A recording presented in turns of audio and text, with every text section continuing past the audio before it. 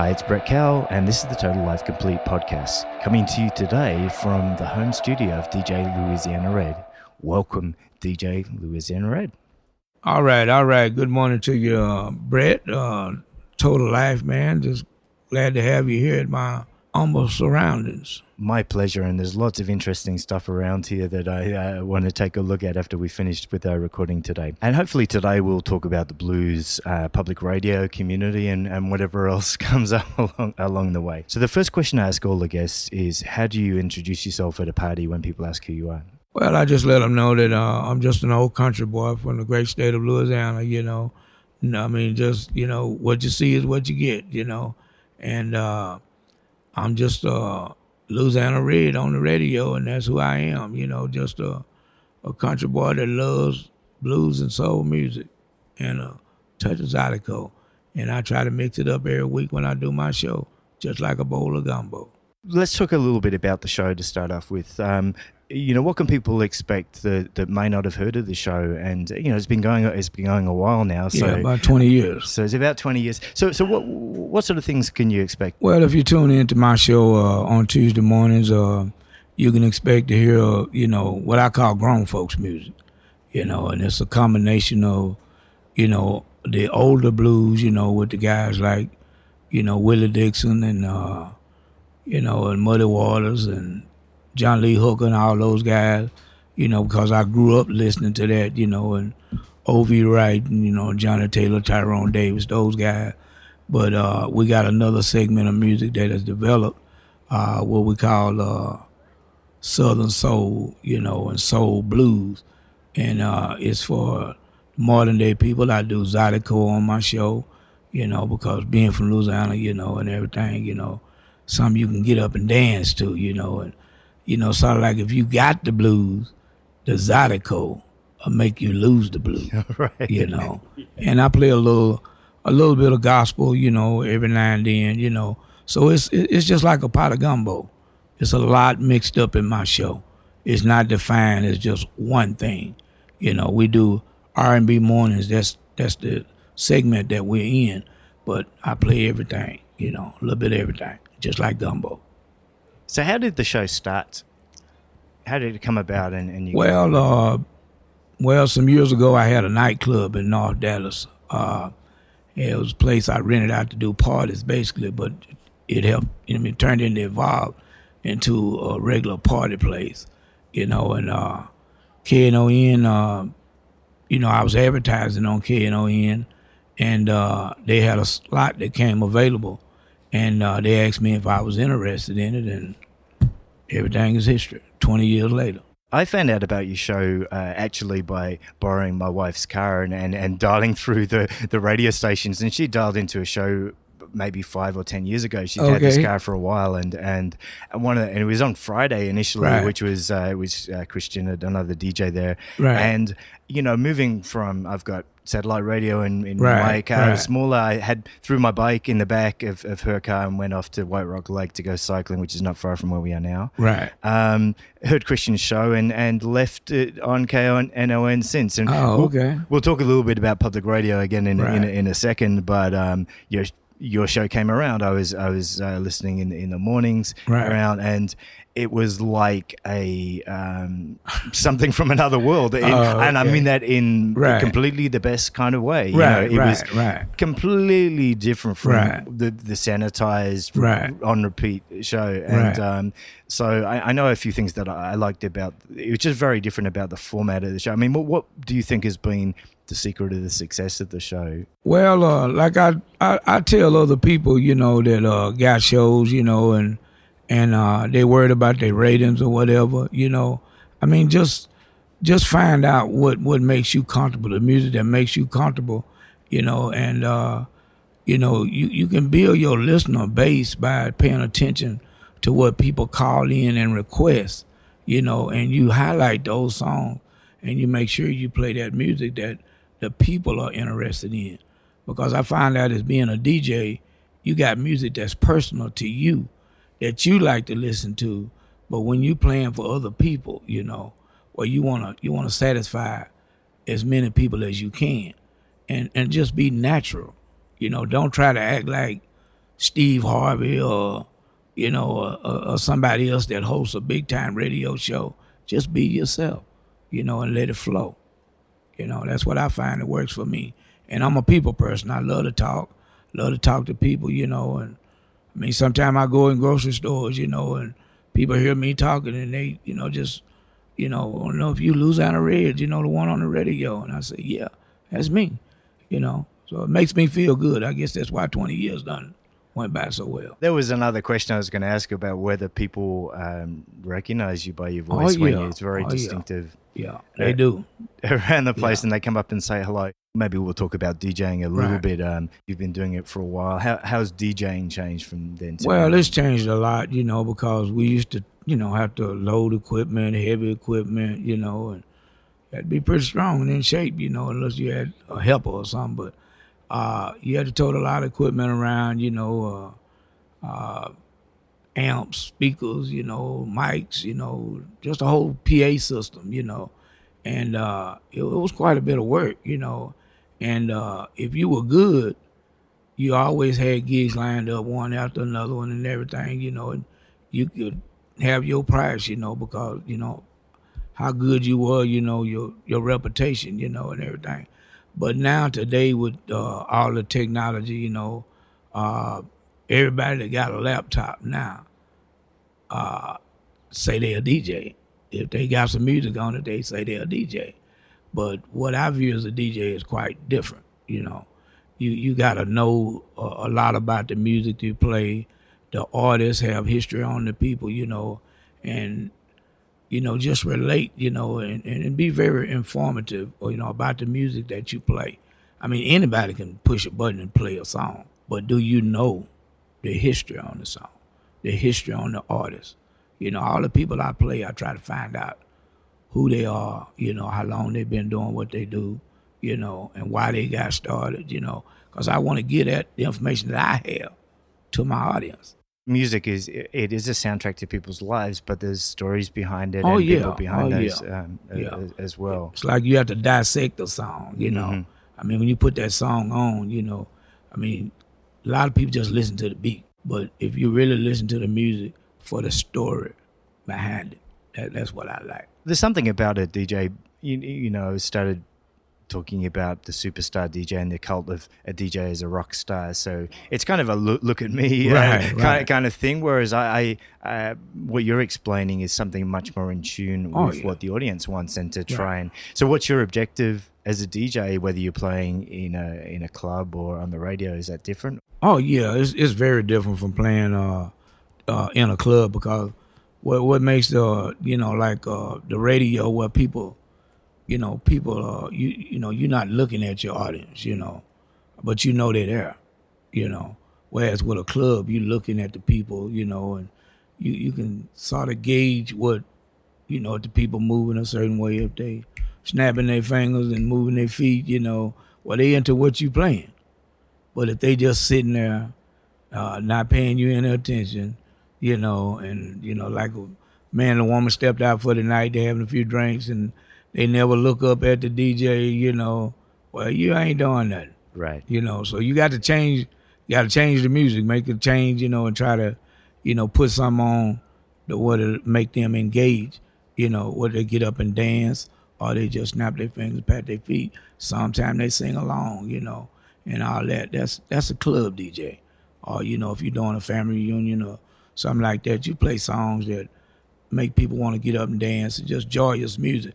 Versus the radio, you trying to get inside people's head because you can't see them.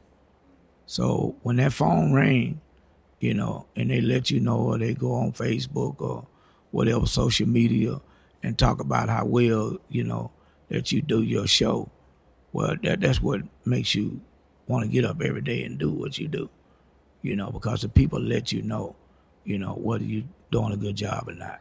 And that's what I gained from it. That's how I gauge, you know, my audience. You know, they'll let you know. So you still get feedback through different channels when you're on the radio too, but you're kind of taking them on a journey, I guess, and trying to get inside their head. Right. Very interesting. So one other thing I thought about the show, I mean, you do shout outs to people as well, and that's That's a cool thing as well. Has that always been a feature of the show? The shout outs? Yeah. Because you want to show the people, like you were saying about, like public radio or nonprofit radio, what we do is we take what we call pledges, or donations, because we are, a nonprofit and everything. So we have to solicit people for donations, and you want to make sure that you giving the people something, because they taking money away from what they could be buying something for their grandkids or their kids or something for themselves, and they making a donation to not only the radio station but to your particular show. So I developed the roll call thing was just to show the people that support what I do appreciation. And everybody love to hear their name on the radio, and once they get used to it, they say, well, I'm good for 3 months, and they be looking forward for the next pledge drive, because they, some of these people, we have made them become, just legends, because they pledge to the show religiously to variety of shows, not just my show, but just by calling their name and what part of town they in. Now when we have functions, we have a benefit or something, and they come to the benefit. Well, what I do when I'm hosting the benefit, I let it be known that this person is in the house. This is the person that I always pledge and support my show, and have them to stand up, let everybody see who they are. And it's a lovely thing, man. It's just like a big family reunion, and I found out that people really love that, so the roll call is a big thing. Yeah. It's something that I notice and still notice. I listen to your show regularly when I'm around in the car at that time, and I think it's really good. We talk on this show a lot about community, and I think the moment I dialed into public radio, all of a sudden I felt like I wasn't in some sort of generic corporate office. I'm like, these people are talking about events and things going on in the city that I've got no clue about. I don't know who these people are or what these events or even these venues are. But there's a lot happening and people are excited about it. So a new world opened up to me in public radio. Although a familiar one, I think we were speaking a bit earlier that, I'd been on public radio 25 years ago and been a club DJ, which a few people know, for a period of time. And, that was certainly, at that time, that was around electronic music, but a very tight community of people that listened to that because that was not the mainstream music at the time. And even though I guess people have got so many choices now that they can get music on demand. Oh yeah. But they still listen to public radio. Why is that? Well, it's the relationship. What we do, it makes you feel like that you have a personal connection with the DJ. It's like, this is your DJ. You're not listening to satellite radio.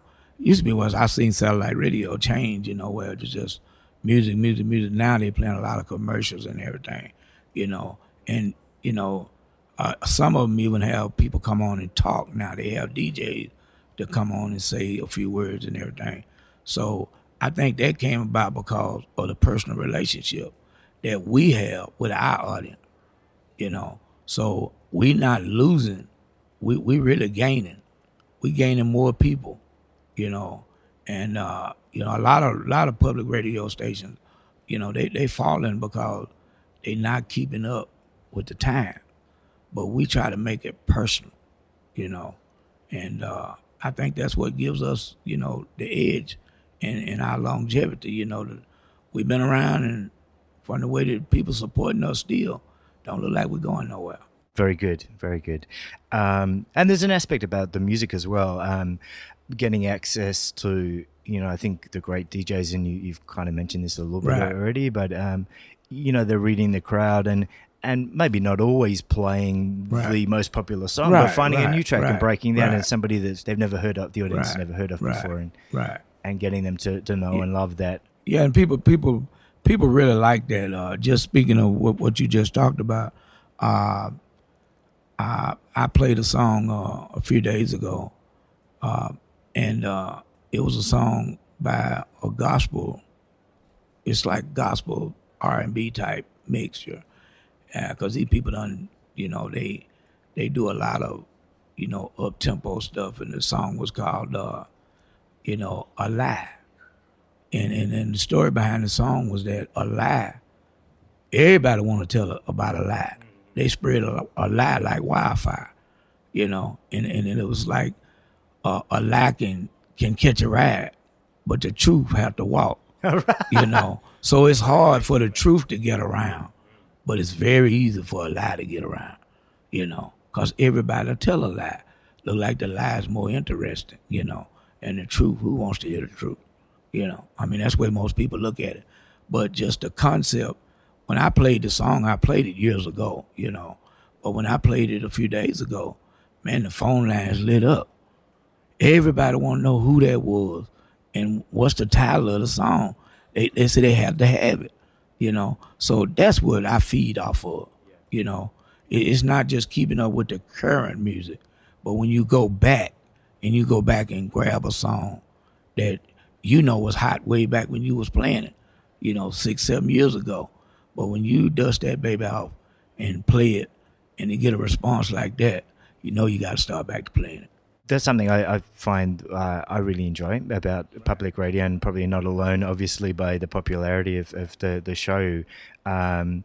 That music's a way of having a conversation about creating emotions, about telling a story, all of those sort of things, and some of the best is timeless music. I can't say that about all the music that I personally played as a DJ. I mean, I started off by listening to hip hop and other type of music, probably before getting into electronic music. A lot of that music is really tied to a couple of years, and it has not aged well at all. But thankfully, I'm actually going and rebuying some of my original hip hop and other records that I had from 25 years ago. Now I've got a turntable again, and that music is still great.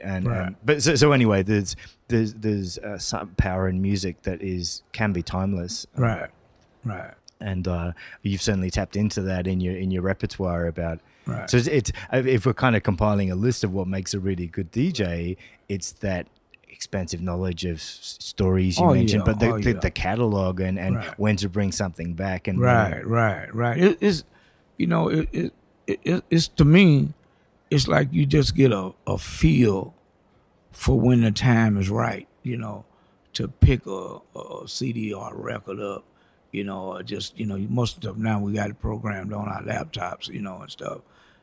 But when you go back, you go back, you want to go back with something that you feel like was relatable, and that's what makes me select the songs that I play, So and then the other part is I don't try to make my show be like nobody else's show.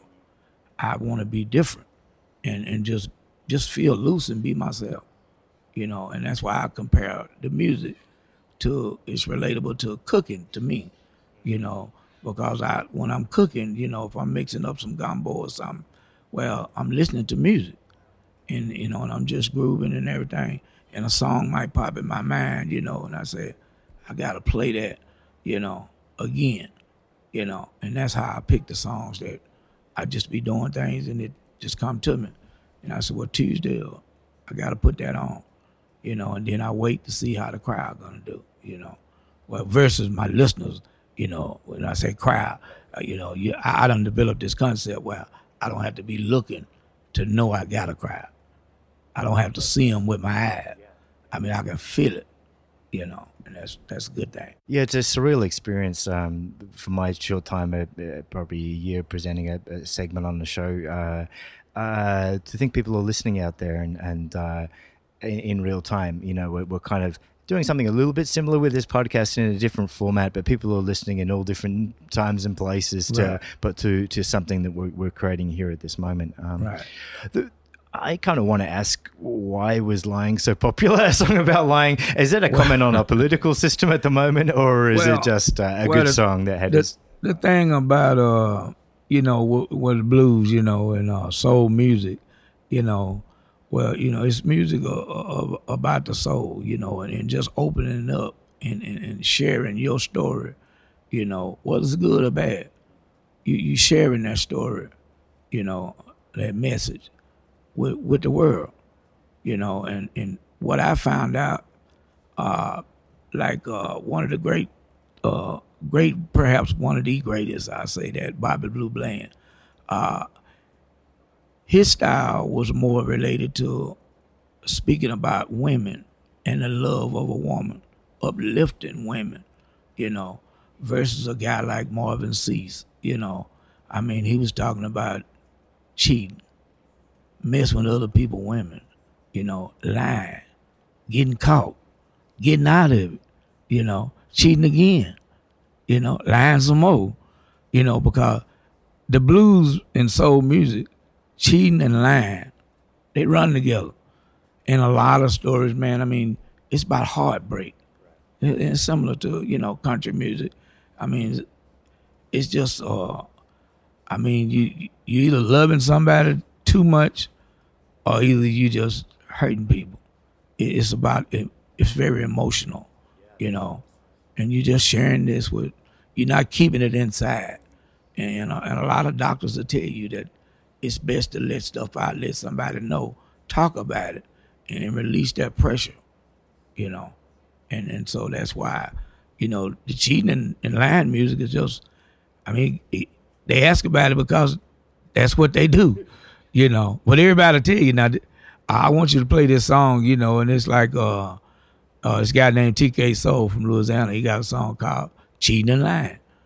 I've heard it on the show. Yeah, you know, and that's all it is, you know. I mean, it's glorifying cheating and lying. I was scratching I'm glad you've mentioned this because I was scratching my head and I'm like, why is so much of this music about cheating and lying? But it's, and so passionate, and I guess that evokes emotion in people, and maybe it's a lot of cheating and lying going on, you know. I mean, it's like, why do people watch the Jerry Springer show? Right. It's cheating and lying. You know, why do they watch The Housewives? Yeah. It's cheating and lying. You know, now you get a good talk show, you know, where people is telling the truth and talking about current issues, you know. The cheating and lying people ain't gonna look at that.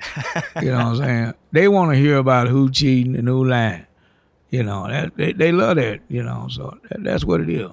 But everybody always say, I don't cheat and I don't lie, but they tune into it.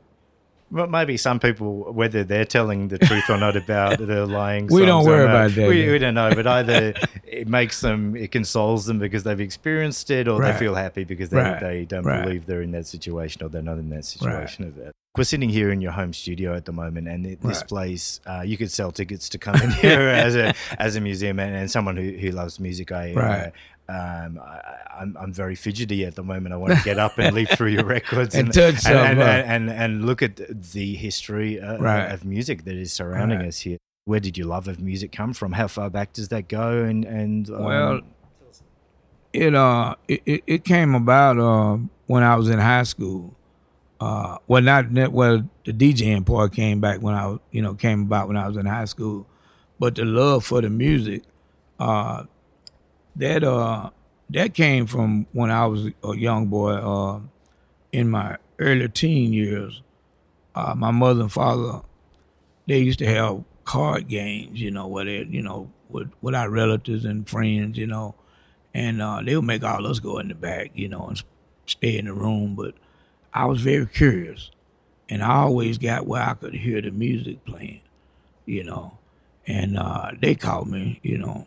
I mean, I thought I was getting away with something, but my dad had told me he knew I had been listening to the music and, you know, kind of disobeying his orders because we didn't supposed to be listening to it. But anyway, what it did is, like I said, you know, like when they had the 8 tracks, you know, you remember those, right? Mm-hmm. Well, anyway, I think I saw one in the museum. Yeah, and we got some at KNON, you know, and I got some here too, you know. Yeah. What it was that they bought me a brand new stereo, and it was a Zenith stereo system. You remember Zenith? Well, that was a big brand, you know. Yeah. So if you had a Zenith back then, it was you was the man, you know. And so, but when they would have me to listen to the music, it was O.V. Wright, Al Green, you know, Percy Slade, you know. I mean, all these blues people, you know, that was what my dad and them liked to listen to, and that's what I started out listening to. And I just developed a love for that music, you know. And once I got a little older and got in high school, well, a club owner had a problem at his club. He fired his DJ, you know, on one of the biggest nights on Saturday night. And my daddy was telling him, you know, well, you can't find nobody to DJ tonight. My son got a brand new stereo we bought him, and he got all kind of music now. Because what I started doing was, you know, my little spending money, I would go and buy an album or something, you know. So I paid $35 for a O.V. Wright album, you know. And so, I mean, you can see I developed, you know, a love for it. And the guy asked my dad to come pick me up and bring my equipment, you know, and all I had was just a home stereo. But I went to the club, and that was my first time DJing in a club, and been doing it ever since, you know. And so that was in like 70, right around 76, 75, 76, right in that area. So I've been DJing for a number of years since then. Yeah.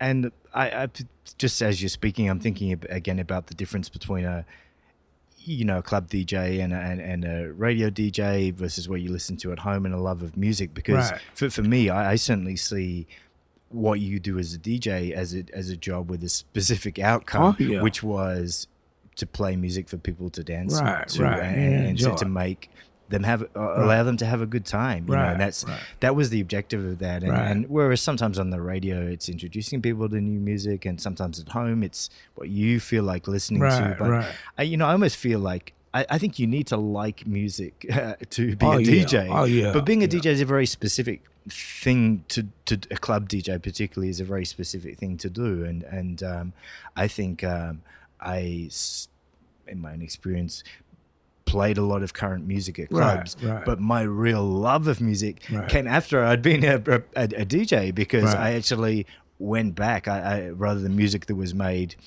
a month ago or a few months ago, I was going back and back to the roots of music. I feel like to be good at it, you know, you have to, you know, have it in your soul, you know. You can do a lot of jobs, you know. It's like you might go to work on a job because you got to feed your family. You might hate that job, but you know you got to go to work because you got to have money to pay your bills, take care of your family, you know. But for as DJing, you know, I mean, you got to have a love for music, you know, and just love it, you know. I mean, and that's why I like a whole lot of genres of music, you know, not just one set, you know. Because I mean, I can get here and I can just play Aaron Neville, you know. I can wake up on a Sunday morning playing Aaron Neville, you know. I mean, I love that music. Then I might want to hear some Johnny Cash, you know. That's another one I grew up on, you know. I mean, it's just stuff like that, man. It's just you don't get locked in, and you learn a lot, and you see how the music is related, you know, like country music and blues and all that. It's tied into each other. The gospel, you know, it's all tied in there. You know, you can find the connection if you love music and just do your research. Yeah. Just building on the point of let's pick Johnny Cash and how music is so connected. I think you could wake up, play the same first record, Johnny Cash, and go in a million different directions for your second different record, and have a completely different journey experience. You're so right. And it would still be joined up. Yeah, and speaking of that, you know, we got a pastor that does a morning show. He used to be on Tuesday morning, Reverend Barnett, and he used to come on before I did. And for about 6 or 7 years, my first song was B.B. King, The Thrill Is Gone. Good song. Yeah. I mean, it was an American standard. B.B. King, I mean, everybody knew when they turned their radio on, that's Louisiana Red coming. The Thrill Is Gone, Reverend Barnett gone off now because The Thrill Is Gone is on. And the thing about it, the pastor loved the song, and it's my youngest son right there. He was in junior high, and he could have wrote about anything in the world that he wanted to write about, doing an essay. But you know what he wrote about? He wrote about B.B. King, the life history of B.B. King. And the thing about it, what made me feel so good is that he didn't go to the library and get no book or nothing. He sit down and he talked to me, and because he came up just like I did. He listened to the music that I played when me and my wife would have friends over. And he knew a lot about B.B. King, but the rest of it, he got it from me, So he did good on that essay. You're right. Yeah. Right. But you got to write about something you're passionate about and interested in. But I mean, after I played that B.B. King to open up, well, like you said, it opened up. I mean, any direction I wanted to go in, I could go there because I had put one of America's greatest songs of all time, The Thrill Is Gone. That song covers from little bitty babies to people in their hundreds. On that topic, what are your other couple of go-to songs? And we're talking about maybe, or you can pick club DJ or on the radio or something. What's your practical go-to record that is going to set things up for success? I love Johnny Taylor's music, man, which you can see I got Johnny Taylor all over. A wall dedicated. Yeah, I mean, Johnny Taylor was the man, I mean, he did this song called Still Got the Blues, Still, I mean, you can go to Johnny, and a lot of times when you can go with the songs, there might not have been the songs that they got the most money from, but they appealed to people in certain areas, and he got one that called Running Out of Life. I mean, you can put that song on it's a slow song, but you can put that song on any time. And the people stop doing whatever they're doing and they start singing along. I mean, that's one that you can just go to it. If you're looking for something to play and can't find it, you can put that song on and find what you're looking for. It's Running Out of Lies. But see, there go that word again, don't it? Lies. Yeah. well, I'll put a link to that in the show notes so people can do their own right for themselves. Where did you come up with your DJ name? Was it you, or did someone else give you the name? No, I did that myself. When I was I went to college at Grambling State University, and they had this guy from New Orleans. He used to call me Lil Red, and my mother's red like me, and so all my friends, they caught on to what he was saying, and it just stuck, Lil Red, and everybody called me Lil Red, and in the music business, I started my own music production company, and I called it Lil Red's Production, and everything I done, I started referring to myself as Lil Red, because that's what everybody called me. A lot of people never even knew my name, they just knew Lil Red. I want to take my car to get it fixed at Lil Red shop. Well, Lil Red and them going to be singing at, this place. A rap group going to be over here. But I said, well, I got to get something different, And I said, well, I'm from Louisiana, and I'm red. So I just said, well, I'm going to go with Louisiana Red going to be my radio name. And that's what I did. But I had a guy, I done a little research on Louisiana Red, and it was a guy from Alabama, and he was called Louisiana Red, Louisiana Guitar Red, and everybody, some people say, well, that name is already taken. But I say, if you look at it, he was a guitar player and a songwriter, and it's Louisiana Guitar Red. But my name is DJ Louisiana Red. But I incorporated into my catering and everything. It's Louisiana Red. So, but what I did, I had to do something that make my name stand out. Yeah. You know, so that's why everything I do, I want to make sure you know which Louisiana Red it is. Right. Yeah. You know, I always try and research my guests a little bit, and for somebody who thousands of people tune into every week, and you've been around for so long, you're an enigma online, and the online. We talked a little bit before the show about it as well. Like, there's a lot of people in the world that are shouting themselves out that are doing nothing value, but apart from self promotion. And I was amazed at. I was excited to talk to you because I didn't find a lot about you online, even though people have known you for years, and you've got a really popular show on public radio that lots of people listen to. Right. Do you get into character to be Louisiana Red, or have you just been that person for so long it's who you are? I don't personally, but a lot of times over the years, like some of my friends, they might be having some people over at their house or whatever, and it felt kind of strange to me the first time one of my friends asked me, you know, he said, "Why don't you come? When you and your wife come over, you know, we're having a little barbecue or a little get together, you know." He said, "But when you come over, don't be Louisiana Red, you know. Just be yourself." And I found that kind of awkward, you know, that he asked me that, because what happens is that people want to be around you, and they want to, you know, they want to spend time with you. They want to let people know that they know you. So that was the reason for the invitation. But at the same time, he didn't want the evening to be all about me, you know. So, I mean, I understood, you know, and everything. I said, but I can't turn off who I am, you know. But see, I don't do a lot of talking about, I let other people do the talking. You know, that's why you say you don't see a whole lot of stuff about me. Well, I don't take time to, you know, to try to make, you know, myself be some great person. I'm just a regular old guy, you know, and I let, you know, my work speak for me, you know.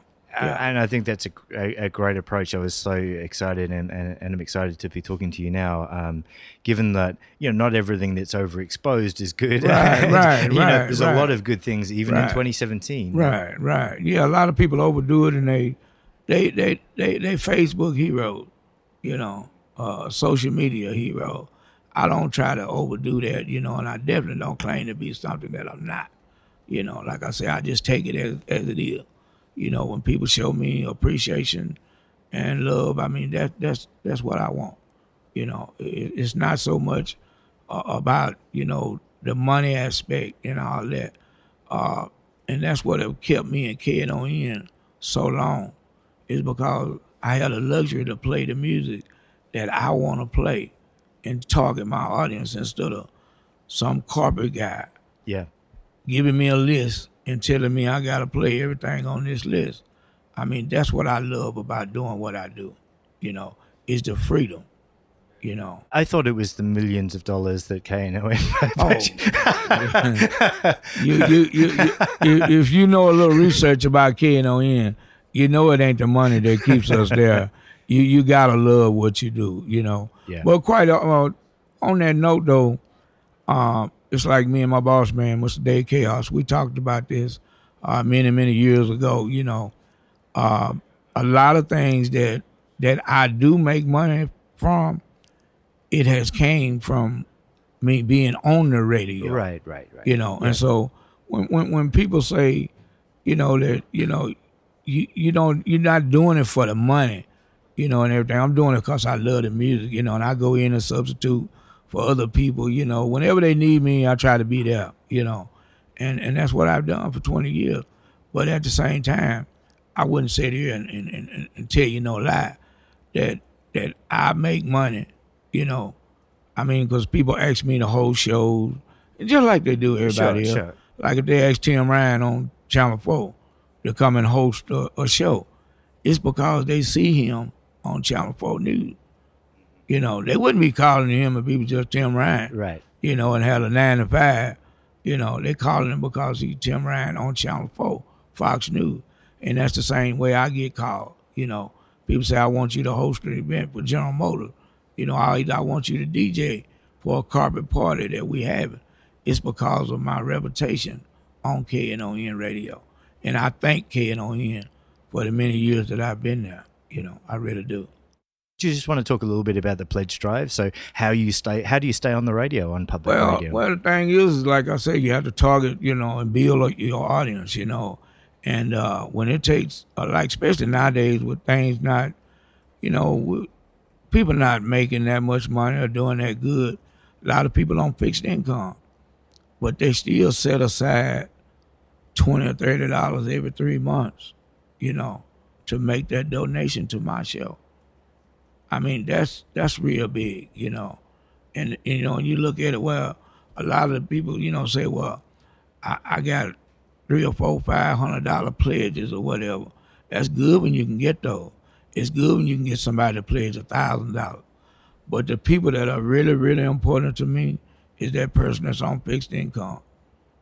And they pledge $10, $20, $30, That means a lot to me, because all that add up. It all adds up, and it makes me think a little bit about, various things that have happened in politics and different approaches to that as well, versus a people power type approach rather than a kind of money rich approach to it. Talk a little bit about your journey. I mean, you haven't always been a full-time DJ. You talked about in high school becoming that. What else have you done? Well, like I said, when I came out of high school in '76, I went to work at a place, a chemical plant where they produced anhydrous ammonia, which is fertilizer. It's just saying a fertilizer plant. You say where they made anhydrous ammonia, and that stuff would blind you, and everything, forgot in your eyes and everything. So I worked there for 13 months, after I came out of college, and they, like I said, things were pretty rough back then. So they had a seniority layoff. So that, about that, that's the last one hired, first one fired, But they didn't fire us, but that's the way you got laid off, was according to your seniority, which was the time that you've been working now. So I fell in that number, I was really the last one, to be laid off, which was a good thing, because I had some friends in my community. Had a young man by the name of Fred Carr, and he was a supervisor out in the oil field down in the Gulf, and on the Louisiana side, if you ever heard of Grand Isle or some of that stuff, little small towns, as far as you can go, you can drive your car, and the next thing you do, you got to get in a helicopter or on a boat. The little towns you never would know, but anyway, he was a supervisor out there, and,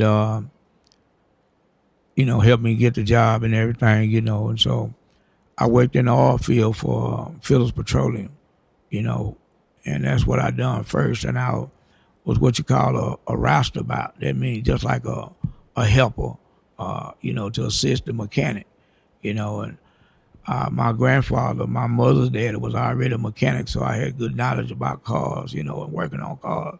And so it was a great asset to me. And I worked with under a guy named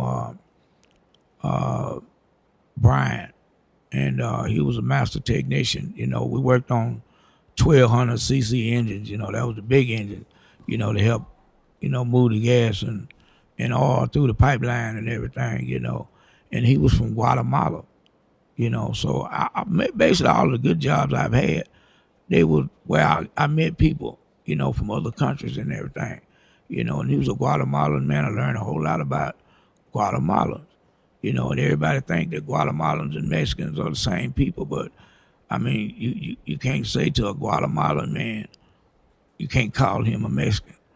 You just can't do that.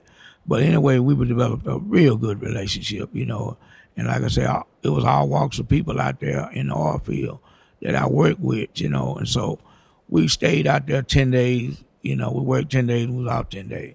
So it was like a beautiful thing, man. I traveled the country, man, when I was off, and everything. So, and then I had got promoted, and went up the ladder, and my field supervisor, the one that was over Fred Carr, he recommended to me that my time was up in the oil field. He said, you done advanced us, next thing you finna have to get one of our jobs. And we ain't finna give them up, you know what I'm saying? And so he told me about, that what he saw in me as a young man, ambitious and everything, is that you need to go on land and start your own business. So I moved to Dallas, and I went to work for John Eagle Honda on Lemon Avenue. And I worked there for a while, and then I started to work. Well, I DJ'd at night. I worked at the Honda dealership, and I DJ'd at night, And it was real good. I mean, it was an experience you never forget. I DJ'd on a strip club, and that you can imagine that's very interesting, But it took a while getting adjusted, to doing that type of DJing. But I got, I always studied things, and I got onto it and became very good at it, And I went on and got my mechanic shop in Garland, Texas, and that became a very, very successful thing for me, and that's helped me be,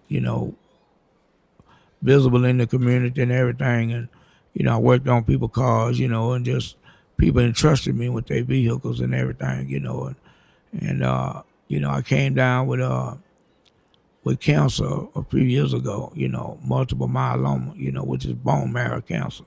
And so now I can't do that kind of work no more, because I can't pick up nothing over 20 pounds, and so, and, just a journey through life, man. God has shown me that it's other ways to make money.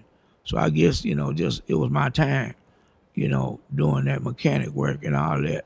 So it's opened up other doors, because like I say, I do food catering, and I manage, rap groups over the years. I still have a great relationship with those guys because they all successful business people now, and they thank me for, taking the time and and showing them about business and everything, man. And so it's just that if you believe, in yourself, it's amazing what you can do, And basically, I work from home now, And if you got, self-discipline, because you got to have self-discipline, to be able to work for yourself, And it's what God done blessed me to do now, I enjoyed on your show, and thanks for sharing that.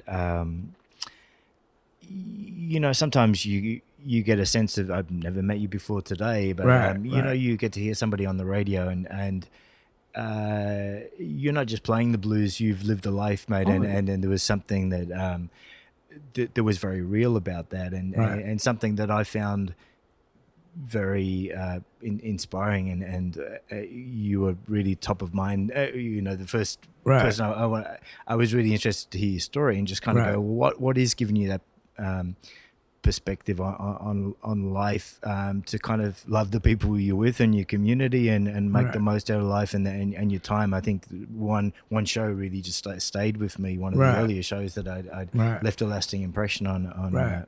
Given all of this, I don't want to just simplify it too much, but what's you've done so much and been through so much. What are your life lessons out of this? And what do you try and pass on to the listeners or your family or other people that look up to you as a mentor? Well, the first thing, man, is that I have to give, like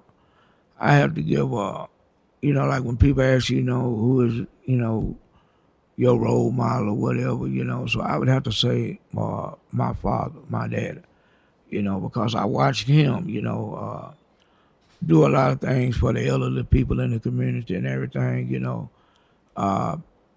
would go and pick people up, like people that was old, and, well, I'd say old, but I mean, senior citizens, at the time, because I used to think everybody, if you got be 50 years old, you were done, I mean, that was my attitude. I was young, and like I said, now I'm 59. But I watched my dad go and pick up people, older people, in the community, you know, take them shopping, you know, and, you know, they were just getting that, you know, fixed income, you know, and they didn't have no way to get around. He would go and take them to the store, you know, and like I said, go grocery shopping and stuff like that, you know, and my mom would always say, you know, why do you do that, you know, and he just said, you know, he just wanted to help people, you know, and I watched him find joy in what he was doing, helping those people, you know. He would never charge them nothing, you know, but they would always slip him something, you know, stick something in his pocket, you know, and everything for appreciation, you know. And I said, well, that's a good quality right there, you know. And sometimes he would bring a few of the people over. You know, they didn't have no wife or no family members that were doing anything for him. So my mom always cooked, you know. We always cooked, you know, more than what, you know, we needed, you know. Just, it's like back then when we were growing up, they would cook enough just in case somebody came back, you know. And I watched him do that, let those people, you know, get something to eat, man, a good meal, and take them back home and everything. And I just developed a love for people, you know. And I did a feeding of the homeless people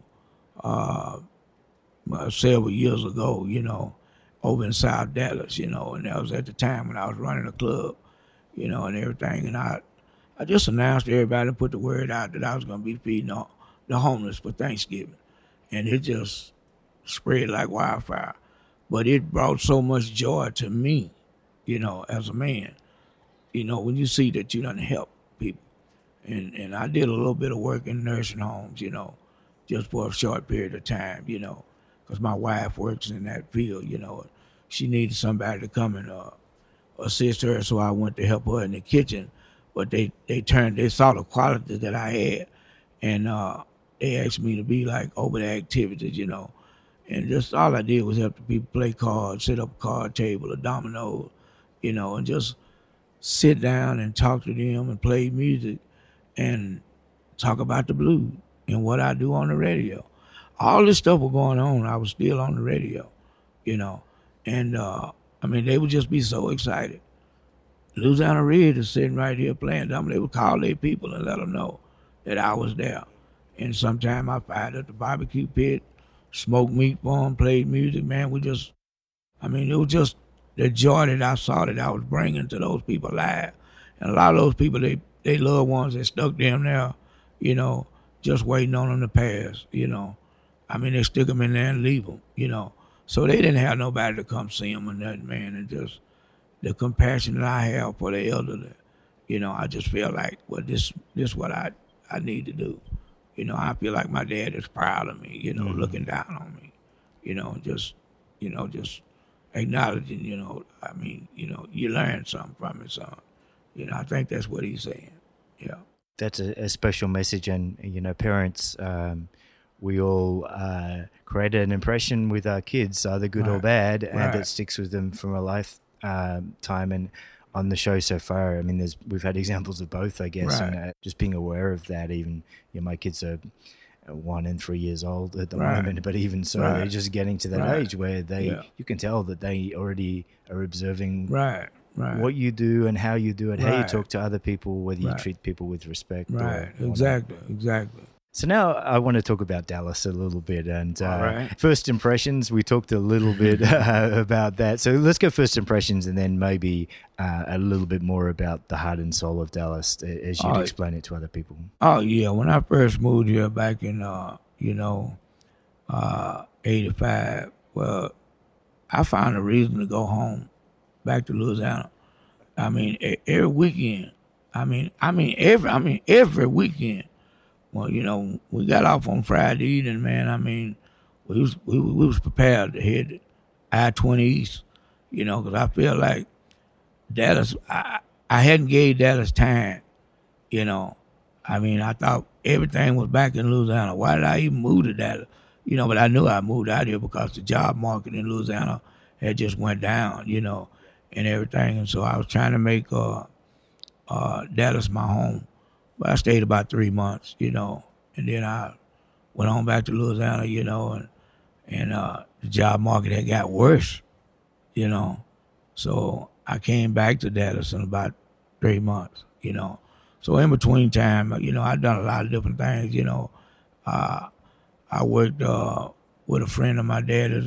He had his own bricklaying business. And so I worked with him for a while. Because me and his sons were very good friends. And I tried that. And he told me something, man, that stuck with me in life. He said, you done learned how to do all these little odds and ends jobs I got in the business out here. He said, only thing left for you now is my job. He said, you're going to have to go on, and find you something else to do. But at the time, I thought that was kind of cold. But what he was doing was he was letting me know that I was a lot like him. I was a boss, I didn't need to be working for nobody. I needed to have people working for me, And see, people see other qualities in you that you don't even know.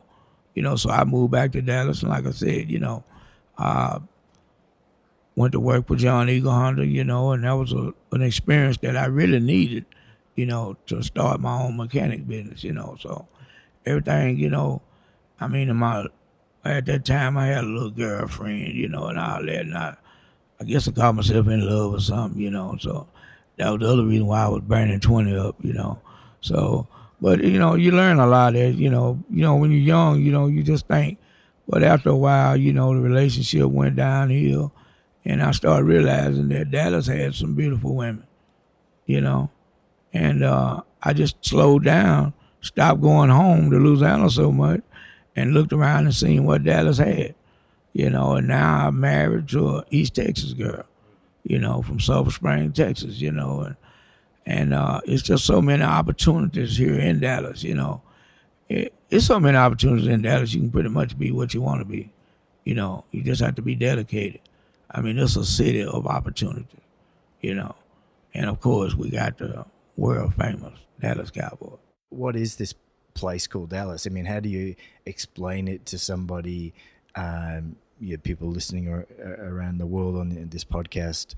What are you going to find here? People have heard about the Cowboys. They might have seen the TV show and they might be thinking about the job. But what's the essence of it? I think for the individual, depends on where they're moving from.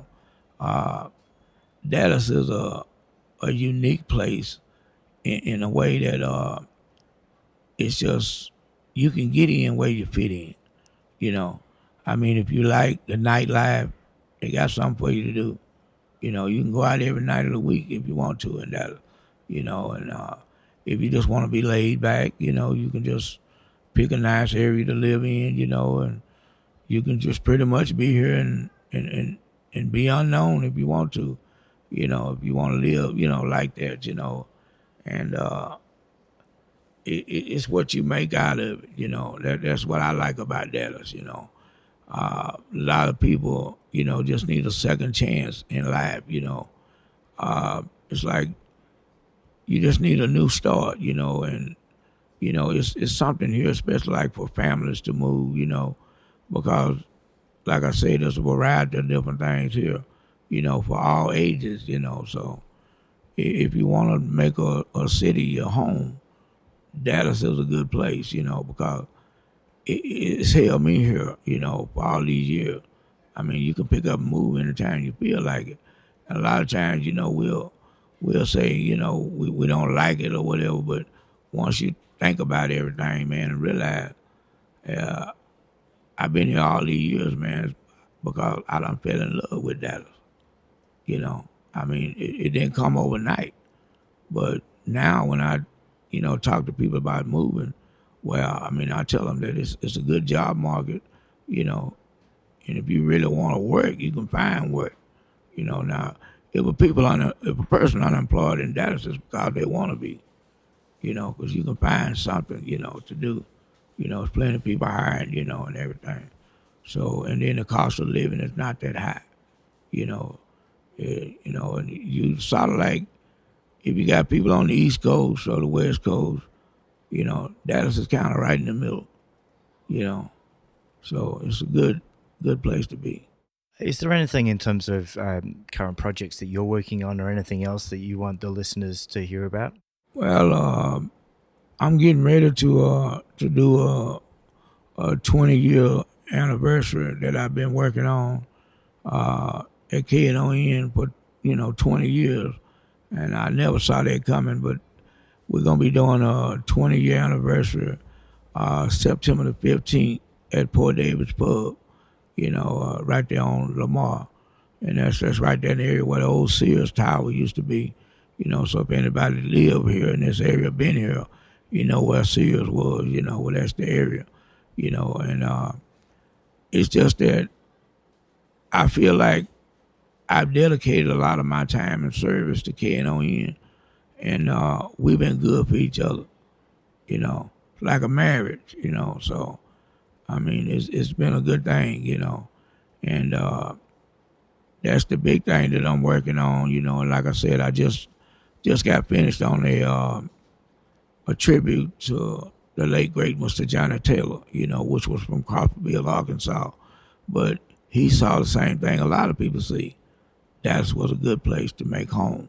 You could just fly out of here or drive out of here, go anywhere you wanted to go, man. But Dallas, he made Dallas his home, and I've been doing that, just, to show the ultimate entertainer that Johnny Taylor was, and I picked him because I had a personal relationship with him, when he was living, and everything, and so he told me a whole lot of different things about the business, especially as being a club owner and a radio jock, He explained to me that a lot of people, in your family, they might tell you, you done picked the wrong business or whatever, but you have to follow your heart. And if that's what's true in your heart, stick with it. Don't let nobody turn you away from it. If that's in your heart and that's what you want to do, you stick with it. Don't let nobody take that from you, because you're in control of your own destiny, and so, especially in the nightclub business, where it's going to be ups and downs, You might have a full house this week, might be empty seats next week, but you got to stay with it. If you love it, you'll stay with it and find a way to make it work, So I think that was some good advice, and when I first heard Johnny Taylor's music, I always felt like it was something that made me feel good, It's like he was just a great storyteller, and so that's why I keep doing the Johnny Taylor tribute, and I got to thank KNON for giving me that avenue to do it, so I got that coming up, and it's just we do a lot of, carpet parties and everything, but when the Lord spared my life, because the cancer that I had, I didn't supposed to live, and so he blessed me. But like I was saying, the things I do with the elderly people and the kids, because I got grandkids, I got 10 grandkids, but I just love working with kids, and just trying to keep them on the right track, and everything. So I got plans, that's in process right now on starting my own foundation, and it's gonna be to uplift, underprivileged kids, and just try to preserve the remaining years of our elderly people, and sort of just bring that together, that's what my upcoming project is. Yeah, and I feel like that'll bless and help a whole lot of people. What about any other final closing words? Or I think there's been some great advice here already. Is there anything else? Any final words you want to leave with the listeners? Well, I just want to share with people, man. Just believe in yourself, because it ain't nothing you can't do, if you put your mind to it, and just, like I said, be disciplined and just stay on top of your game, and you have to be.